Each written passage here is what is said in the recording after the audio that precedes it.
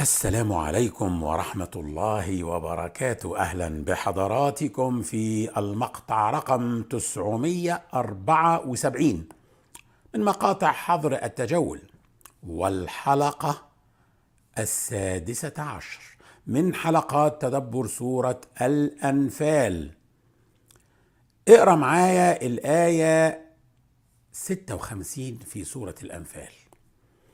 أعوذ بالله السميع العليم من الشيطان الرجيم. الذين عاهدت منهم ثم ينقضون عهدهم في كل مرة وهم لا يتقون. طبعا ما ينفعش نبدأ كده، أول ما نشوف الذين نقف ونرجع ونبحث عن السياق على طول. واضح ان احنا داخلين في موضوع من نصه. الآية بتتكلم عن ناس تم ذكرهم قبل كده، والآية دي بتشير إليهم. الذين عاهدت منهم هم مين؟ ارجع بقى وهات لي 55 كده. 55. إن شر الدواب عند الله الذين كفروا فهم لا يؤمنون.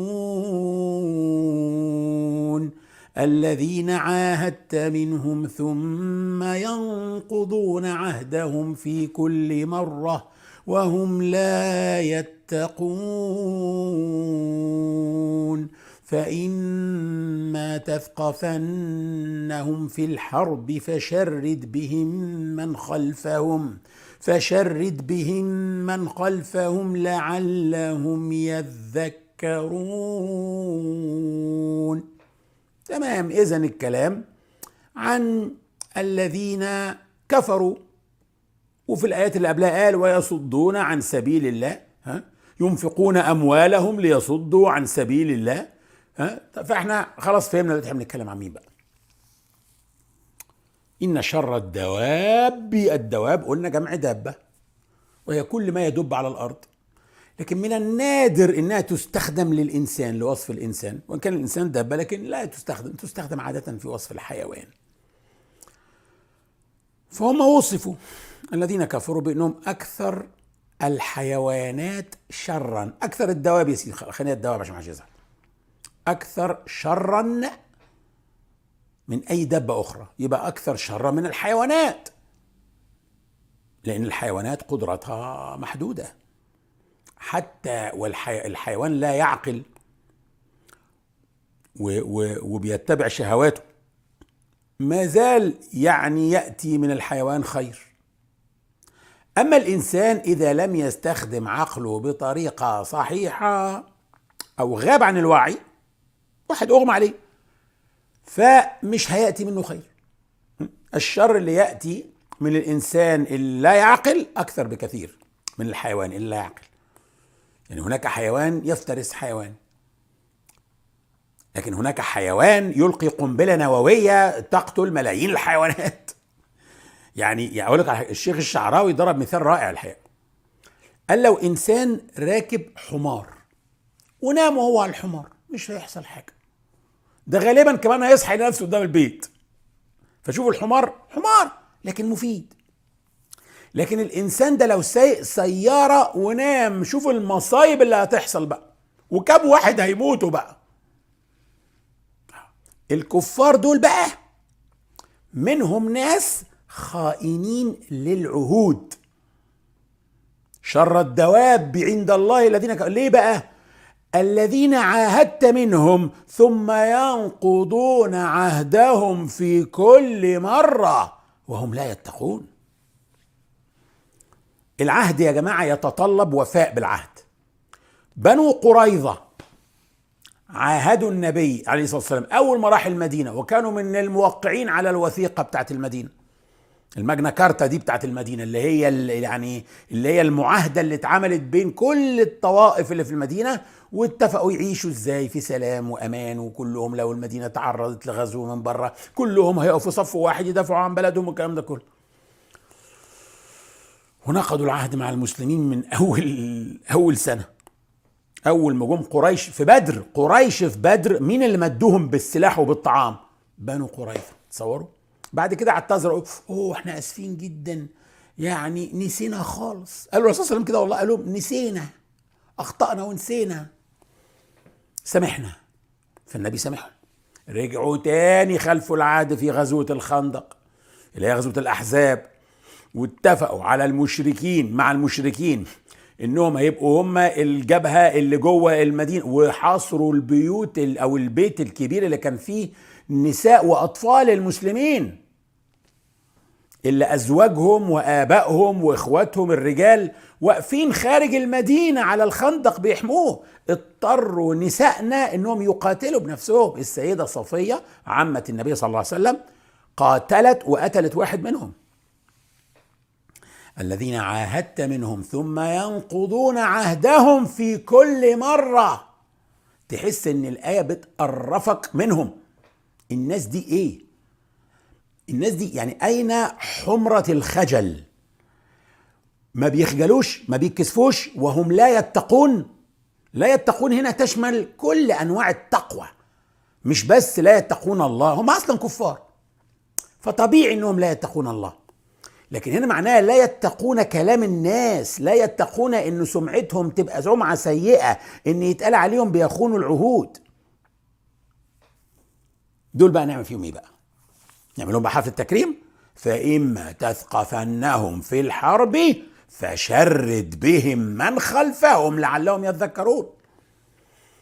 خليهم عبرة لغيرهم. خلي بالك ان الأنفال والتوبة موضوعاتها عسكرية، عسكرية بتعلم قواعد العسكرية في الإسلام. دول بقى لو قابلتهم في الحرب، لو حاربتوهم، ما تحاربوش نص نص، لا، اعمل كل حاجة كويس. هتعمل ان الله يحب اذا عمل احدكم عملا ان يتقنه. هتحارب، حارب بقوة كمان. ليه؟ عشان ما ينتشرش عنك حتى سمعة ان انت خيخة في القتال، يعني لا، بتحارب بقوة. وكمان دول بالذات. ليه بقى؟ لان في اخرين قاعدين مستنيين. ما هو النبي صلى الله عليه وسلم عامل عهود مع ناس كتير، ففي ناس قاعدة مستنية. لو تساهل في الحرب ضد الناس اللي خلفت العهود معاه، يخالفوا هم كمان بقى. ما هو اصلا متساهل، وهو كمان في الحرب لطيف، يعني ما بيحبش يموت ناس كتير. لا، نكل بيهم، خليهم عبرة. في مثل يقول لك اضرب المربوط يخاف السايب. يعني اللي انت هتحاربه دلوقتي ده وانت بتحاربه، خلاص لو حاربته جامد جدا ويعني مسحت بيه البلاط، غيره هيخاف يحاربك. يبقى انت كده بتقلل الحروب، انت مش بتزودها. فإما تثقفنهم في الحرب فشرد بهم من خلفهم لعلهم يذكرون.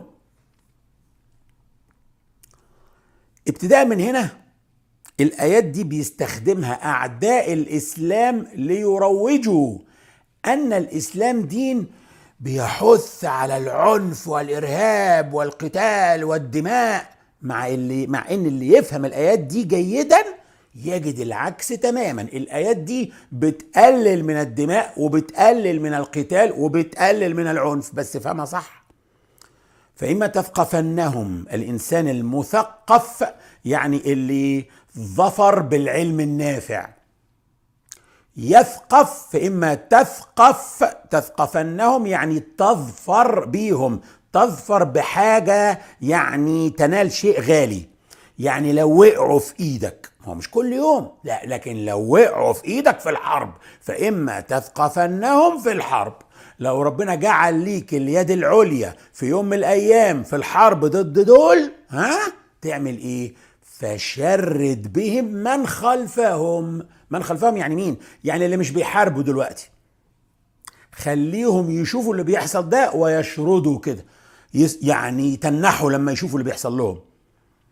فشرد بهم من خلفهم، خوفهم نتيجة اللي هم شايفينه بيتعمل في اللي انت بتحاربهم. اللي خلفهم اللي انت متعرفهم، تكون متعرفهمش حتى، بس قاعدين بيبصوا يشوفوا انت بتحارب ازاي. فشرد بهم. وممكن شرد معناها خليهم يهربوا، يطلعوا يجروا من الخوف. خلي اللي وراهم دول لما يشوفوا المنظر ده يهربوا بقى هم من انهم يحاربوك، يهربوا. شرد يعني يهربوا من محاربتك. او يشرد يعني يتنح، خليهم يشوفوا اللي بيحصل في دول ويتنحوا كده من الخوف، فما يحاربوكش برضو. فكل ده في النهاية بيقود إلى أن هناك من خلفهم هيتراجعوا عن فكرة قتالنا أصلا. فالآية بتقلل الحرب مش بتزودها، بالعكس. يبقى هذا الكلام اللي بيحث على القتال بشدة وإنزال أشد العقوبة بالمحاربين بيوفر علينا حروب أصلا. فدي طريقة تفادي الحروب مش إكثار من الحروب. اقرأ 58.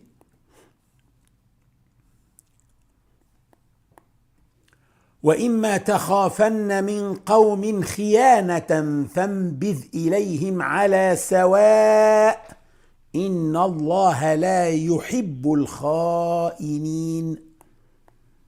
دي تاني مرة تستخدم إما. وإما تخافن من قوم خيانة فإما تثقفنهم في الحرب في الآية اللي قبلها، وهنا وإما تخافن من قوم خيانة. طب ليه ما قالش وإن ثقفتهم في الحرب فشرد به، وإن خفت من قوم خيانة، ما حلوة برضو وإن ايه. وإن خفت من قوم خيانة اعمل كذا، دي معناه انك تعملها ولو مرة واحدة، لو عملتها مرة خلاص اتعملت. لكن إما تخافن من قوم خيانة يعني كل ما تخاف من قوم خيانة اعمل كذا، كل مرة تعمل كده. الدليل سورة مريم ربنا قال فيها طبعا الملك بيقول للسيدة مريم فإما ترين من البشر أحدا فقولي إني نذرت للرحمن صوما فلن أكلم اليوم إنسيا. يعني إيه؟ يعني كل ما تشوفي بشر، كل ما تشوفي واحد، فإما ترين من، كل ما تشوفي واحد قولي له أنا صايمة، اعملي كده على بقك يعني أنا صايمة مش هقدر أتكلم مع بني آدمين. فإما يعني يبقى ده الطبيعي في أسلوبك. وإما تخافن من قوم خيانة فانبذ إليهم، يبقى ده الطبيعي عندك خلاص من هنا ورايح. احنا اتكلمنا عن اللي بيغدروا وبيخالفوا العهد كل مرة، دول بقى نوع تاني. دول ناس في عهد بيننا وبينهم ولم يغدروا، لسه ما غدروش، بس احنا خايفين يغدروا. على اي اساس؟ سوء ظن؟ لا، المخابرات بتاعتنا قالت لنا ان عندها معلومات ان دول ناويين يخونوا العهد. نقعد بقى ننتظر ناخد الضربة؟ لا، ما ينفعش. الاصل في المعاملات بين الناس ان في قاضي بيقضي بالخطأ لما يحصل، فالشخص اللي يخالف العقد بالفعل لما يخالفه بيحكم ضده ويؤخذ منه حق المظلوم. لكن في السياسة بين الدول لا، مفيش قاضي هيجيب لنا حقنا، مفيش الكلام ده خالص. مش هننتظر لما نتخان، لا، لأن مفيش حد هيسترجع حقوق المظلومين في السياسة بين الدول. لو انتظر الحاكم حتى تقع مخالفة العهد والخيانة، خيانة الصلح، هو كده بيعرض الأمة كلها لمصيبة ممكن ما يلحقش يتدارك المشكلة. البلاد بقى هتحتل والأرواح هتزهق بالآلاف. فلو وصلك معلومات، انت مش هتعامل الناس بسوء الظن، ولكن الدول بيبقى عندها أجهزة مخابرات، وصلك معلومات ان في قوم معاهدين ليك ناويين يخونوا العهد ويهاجموك، هيهاجموا المسلمين، تعمل ايه؟ اضرب ضربة استباقية. دايما اللي بيضرب الأول بيبقى عنده ميزة. طيب ودي مش خيانة؟ لا، ما انت مش هتضرب من غير ما تنبذ المعاهدة، لازم تلغي المعاهدة الأول. فانبذ إليهم على سواء، اعلن إلغاء المعاهدة بحيث تبقوا على سواء، يعني تبقوا انتوا الاتنين عارفين كويس قوي ان مفيش معاهدة سلام بينكم خلاص. فانبذ يعني النبذ هو الإلقاء.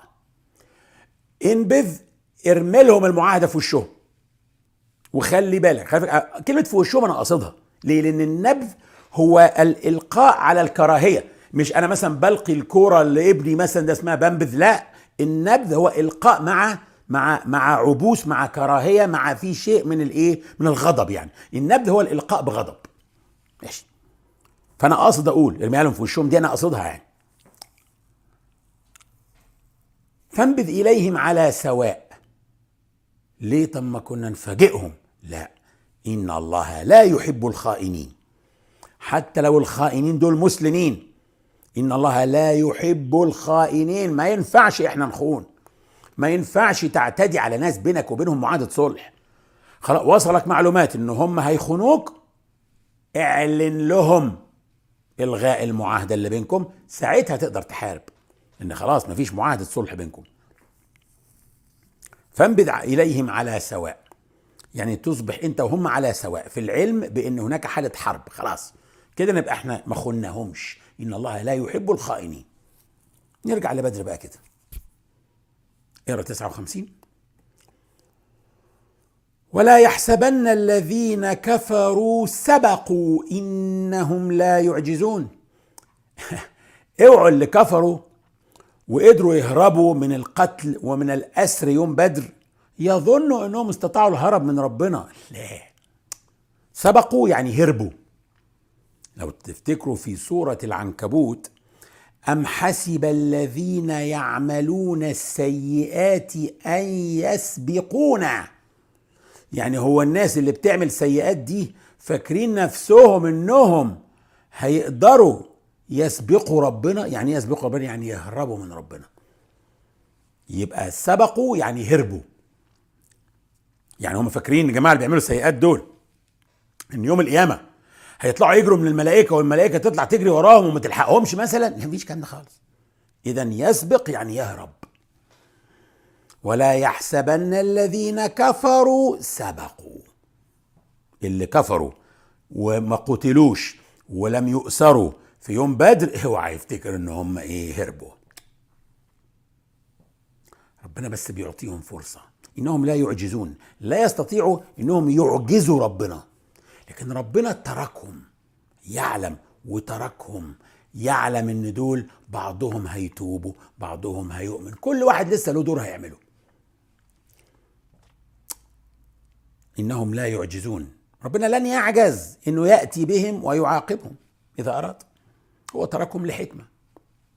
منهم من أصبح من قادة جيوش المسلمين. خالد بن الوليد قائد، ده أصبح اسمه سيف الله المسلول في الإسلام. يعني حارب لمدة 3-4 سنين في حياة النبي، وبعد كده كان قائد من قادة حروب الردة، وبعد كده قائد في فتح فارس وفتح الشام وفتح الروم. وعمرو بن العاص نفس الكلام، عكرمة ابن أبي جهل نفس الكلام، أبو سفيان بن حرب نفس الكلام، كلهم يعني رضي الله عنهم بقى. اقرأ بقى 60 و61 و62.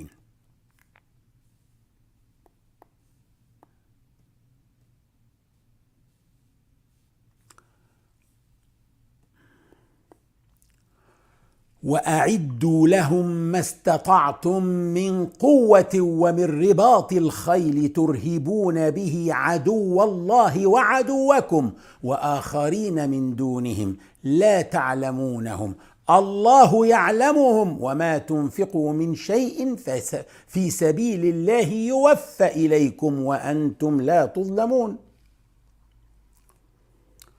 وإن جنحوا للسلم فاجنح لها وتوكل على الله إنه هو السميع العليم وإن يريدوا أن يخدعوك فإن حسبك الله هو الذي أيدك بنصره وبالمؤمنين. طيب، هذه الآيات استخدمها خيرت فيلدرز اللي هو السياسي الهولندي اليميني المتطرف في فيلم فتنة، اللي عمل فيلم اسمه فتنة.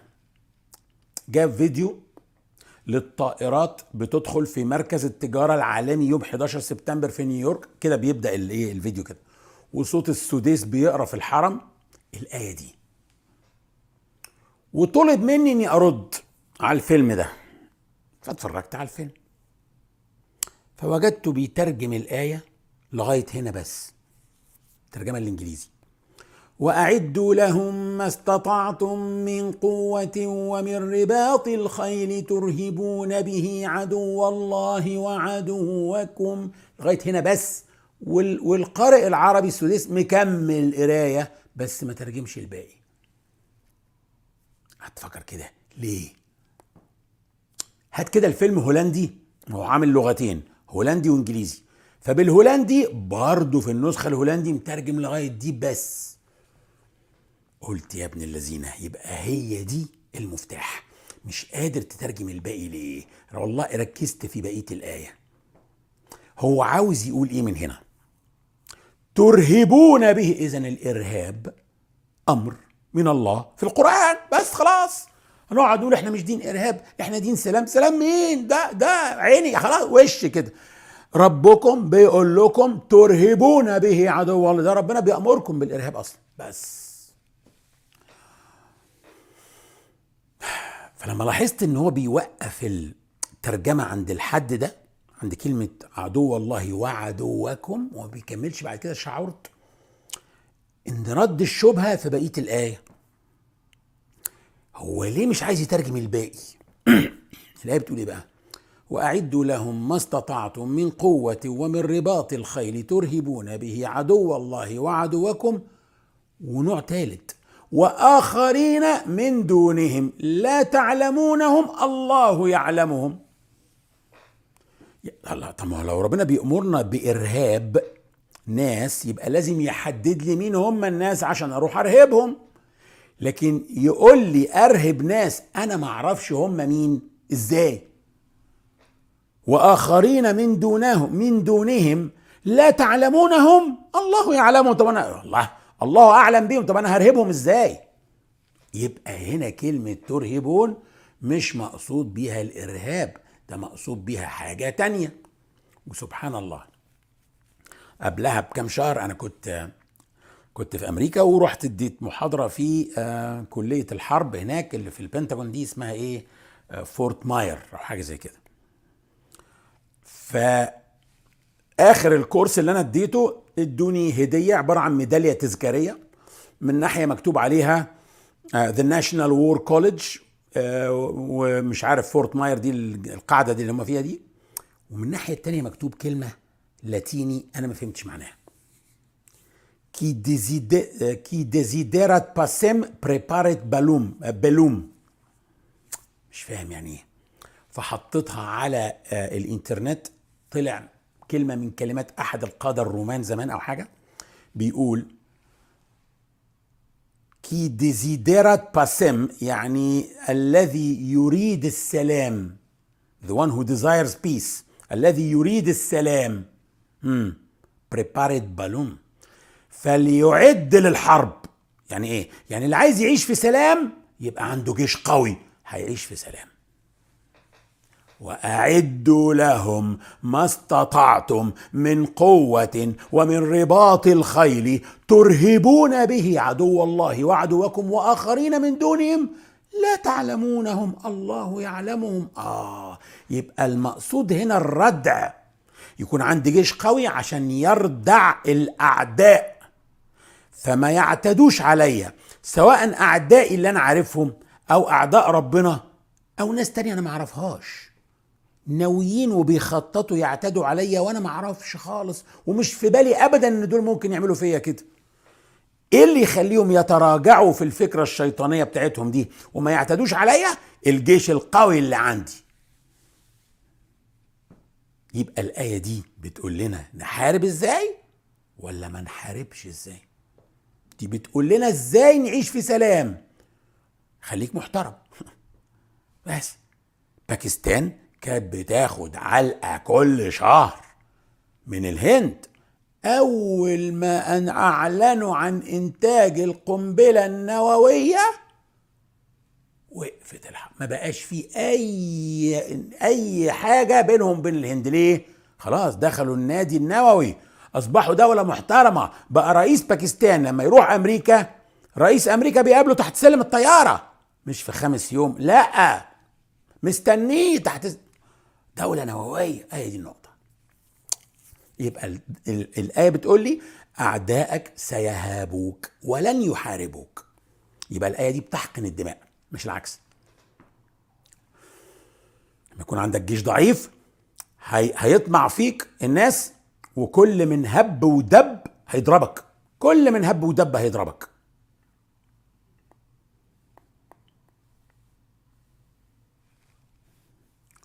في صحيح مسلم عن عقبة بن عامر رضي الله عنه قال: سمعت رسول الله صلى الله عليه وسلم وهو على المنبر يقرأ: وأعدوا لهم ما استطعتم من قوة. قال: ألا إن القوة الرمي، ألا إن القوة الرمي، ألا إن القوة الرمي. يعني إيه ألا إن القوة الرمي؟ الرمي وقتها كان الرمي بالنبال وبالسهام، لأنها من بعيد بتصيب العدو وبتقتل وبتحصل لك مكاسب، لكن انت بعيد عن مرمى العدو، انت بعيد عن سيوف العدو، انت بعيد عن رماح العدو. فقال: ألا إن القوة الرمي. يبقى احنا المفروض نعد جيش، نعد ايه؟ سهام كتير؟ لا، الرمي النهارده يعني الصواريخ. الصواريخ. ومن رباط الخيل. ليه ما قالش ومن الخيل؟ رباط الخيل يعني الحظائر، الحظيرة اللي بيتربط فيها الخيل، الأماكن اللي بيتربط فيها الخيل. مش غريبة شوية دي؟ يعني أنا متوقع يقول لي ومن الخيول. لا، لو قال من الخيل يبقى أنا لازم أفضل أحارب بخيل، لكن لا، من الحظائر اللي بيتربط فيها خيل بقى، حظائر دبابات، حظائر طائرات. أعدوا لهم ما استطعتم، جيش قوي كل اللي تقدر عليه، حظائر هائلة مليانة طيارات ومليانة دبابات وكده. واطلعوا بقى كده استعرضوا جيشكم واعملوا استعراضات عسكرية واعملوا. طب ده مش فيه غرور شوية وكبر؟ لا يا ربي. أبو دجانة تقريبا اللي قبل إحدى الغزوات لما النبي صلى الله عليه وسلم قال: من يأخذ هذا السيف ولكن بحقه؟ قالوا: ما حقه يا رسول الله؟ قال: أن يضرب به حتى ينثني. فأبو دجانة قال له: أنا أظن أبو دجانة يعني. وأخده وطلع يستعرض ويمشي وكده، مشية فيها خيلاء وتكبر. فقال النبي صلى الله عليه وسلم: هذه مشية يكرهها الله إلا في هذا الموطن. إلا قبل الحرب. قبل الحرب أنت بتلقي الرعب في قلوب أعدائك. طيب، فتطلعوا بقى تعملوا مناورات بقى في البحر وفي البر وفي الجو عشان تستعرض قوتك، فأعدائك يهابوك فما يحصلش قتال، محدش يعتدي عليك، تدخل الرهبة في قلوب الأعداء. طيب، ترهبون به عدو الله وعدوكم وآخرين من دونهم لا تعلمونهم الله يعلمهم. هذا الإعداد للجيوش وشراء السلاح المتطور يحتاج تمويل بقى، واحنا هنجيب الكلام ده كله منين؟ الله. كل الأسلحة اللي احنا عايزين وحظائر نملاها طائرات ونملاها دبابات، نجيب الكلام ده منين؟ وما تنفقوا من شيء في سبيل الله يوفى إليكم وأنتم لا تظلمون. شوف انت ذيل الآية علاقته ايه بجسم الآية. احنا كنا نقرا الآية دي مش فاهمين هو ليه ربنا بيقول لك وما تنفقوا من شيء في سبيل الله يوفى إليكم. في واحد قال لي مرة: والله كنت بفتكر القرآن ملخبط. كان فاكر القرآن ملخبط عشان هو مش فاهم، دلوقتي نتدبر ونشوف ايه علاقة الانفاق دلوقتي مع ده التسليح. ربنا بيكلمني عن التسليح، هو مش بيكلمني عن القتال، بيكلمني عن التسليح. اي انفاق في تسليح الجيوش، اي تبرعات هتطلع لاجل هذا الغرض سيوفى اليكم. يعني ربنا لن يترك هذه التضحيات المادية تذهب كده، سيوفيكم اجوركم في الدنيا وفي الاخرة. وفي الدنيا اولا الجنيه اللي هتتبرع بيه لتسليح مقاتلين بلدك انت بتنقذ بيه ابن من ابنائك، انت يوفى اليك. مش لازم ان الجنيه يرجع لك، لا، انت بتنقذ ابن من ابنائك بانك بتسلح جيش بيدافع عنك. يبقى ده لصالحك في الدنيا وفي الاخره كمان. لك ثواب عظيم على التضحيه الماديه والتبرعات والصدقات اللي انت طلعتها في سبيل الله. وده لن ينقص من تبرعاتك شيء وأنتم لا تظلمون. لا تظلمون هنا يعني لا تنقصون. في قصة صاحب الجنتين أو بسميها الصاحبان في سورة الكهف، قال إيه؟ كلتا الجنتين آتت أكلها ولم تظلم منه شيئا، يعني لم تنقص منه شيئا. يبقى لما ربنا يقول لي هنا هو وأنتم لا تظلمون، معناها في الآية 60 معناها لا تنقصون، حقكم لن ينقص. ودليل بقى ان الآية دي هدفها إحلال السلام مش الحرب. اقروا الآيتين اللي بعدها وانتوا تشوفوا على طول. وإن جنحوا للسلم فاجنح لها وتوكل على الله إنه هو السميع العليم وإن يريدوا أن يخدعوك فإن حسبك الله هو الذي أيدك بنصره وبالمؤمنين. فالآية جاية في إطار إزاي نعيش في سلام. بتقول إذا هم مالوا للسلام، ميل للسلام أنت كمان. وإن جنحوا، السفينة تجنح يعني تميل. وإن جنحوا للسلم، إذا مالوا للسلام فاجنح لها وتوكل على الله إنه هو السميع العليم. ميل انت كمان للسلام، يلا توكل على الله، حط ثقتك في ربنا، دايما السلام أحسن لك. لكن الحرب مهما كان مش هي المناخ الطبيعي للدعوة ولا للحياة ولا للتقدم. إنه هو السميع العليم، ربنا سامع دعائكم ويعلم احتياجاتكم. توكل على الله واقبل السلام، بس انت خايف من ايه؟ وإن يريدوا أن يخدعوك فإن حسبك الله. شفتوا احنا كنا بنقرأ كل آية لوحدها، جزر متفرقة كده، القرآن كنا بنقطعه. لا، اقبل السلام وثق في ربنا، اقبل السلام. وإن جنحوا للسلم فاجنح لها وتوكل على الله إنه هو السميع العليم. خايف يا رب يكونوا بيخدعوني، وإن يريدوا أن يخدعوك فإن حسبك الله.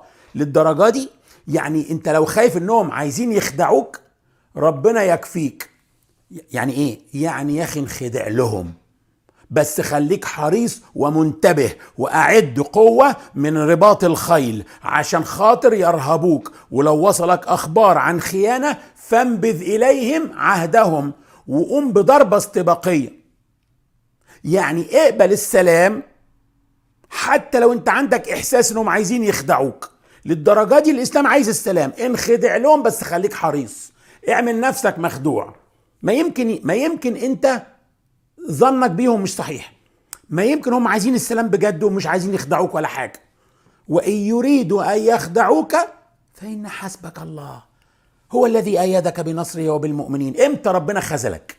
مش هو ربنا اللي أيدك بنصره قبل كده وبالمؤمنين؟ امتى ربنا خذلك؟ ده معناه هو حسبك، إن حسبك الله. حسبك الله يعني هو حسبي الله، يعني الله يكفيني. ربنا يكفيك. ده أيدك بنصره قبل كده وأيدك بمؤمنين كانوا أعداء لبعض، كانوا بيحاربوا بعض حروب طاحنة. ألف بين قلوبهم، الأوس والخزرج قاتلوا بعض عشرات السنين وبينهم طار كبير، بقوا اخوات.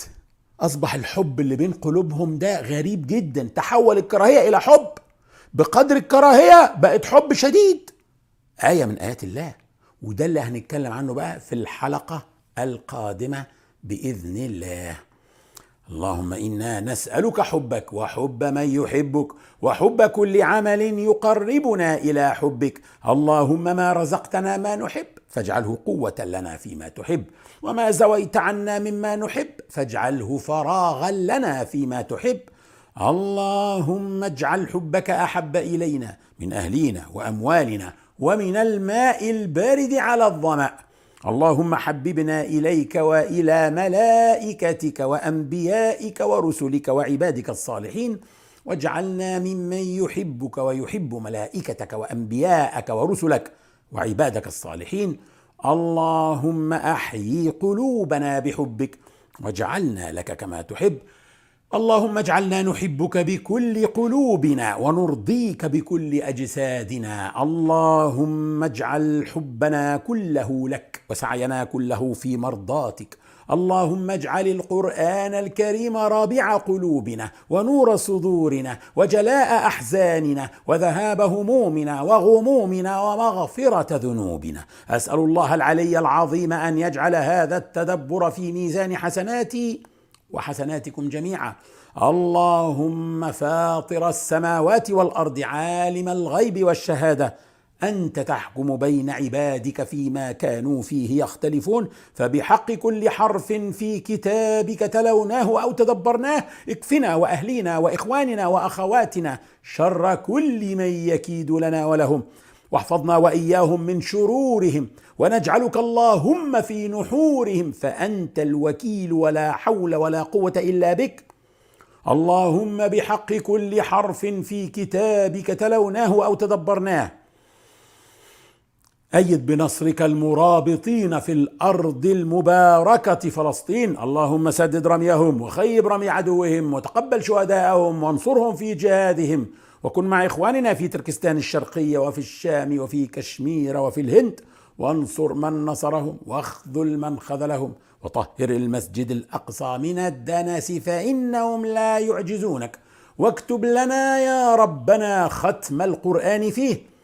اللهم إنك تعلم أن هذه القلوب قد اجتمعت على كتابك وعلى محبتك، والتقت يا ربنا على طاعتك، وتوحدت على دعوتك، وتعاهدت على نصرة شريعتك، فوثق اللهم رابطتها وأدم ودها واهدها سبلها واملأها بنورك الذي لا يخبو، واشرح صدورها بفيض الإيمان بك وجميل التوكل عليك، وأحيها يا ربنا بمعرفتك، وأمتها يا مولانا على الشهادة في سبيلك، إنك نعم المولى ونعم النصير. وصل اللهم وسلم على محمد وعلى آله وصحبه ومن تبع هداه، والسلام عليكم ورحمة الله، ونراكم غدا بإذن الله في نفس هذا الموعد إن كنا من أهل